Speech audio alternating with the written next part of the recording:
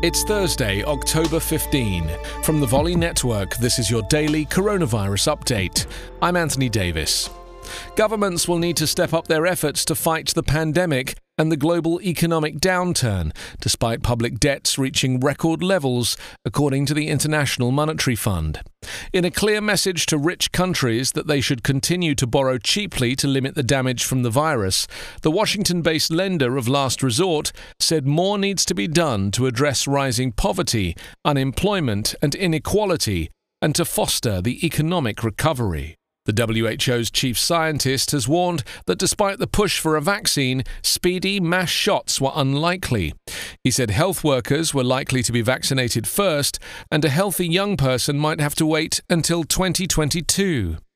Dr. Anthony Fauci said in an interview that the US was unlikely to have 100 million doses of a vaccine deemed by regulators as safe and effective available by the end of the year, contrary to a claim Donald Trump made in September. Enough vaccines to inoculate the general population might be possible by April 2021 if all of the experimental vaccines in late-stage clinical trials prove effective, Fauci said. A couple of the vaccine candidates could potentially receive regulatory clearance in November or December, but only a few million doses may be available to the public by year-end. He added that the experimental antibody drug made by Regeneron Pharmaceuticals that was used to treat the president, and which Trump says he wants to make free to all Americans, is not yet available in sufficient supply to provide to all COVID-19 patients. It is still awaiting US regulatory clearance.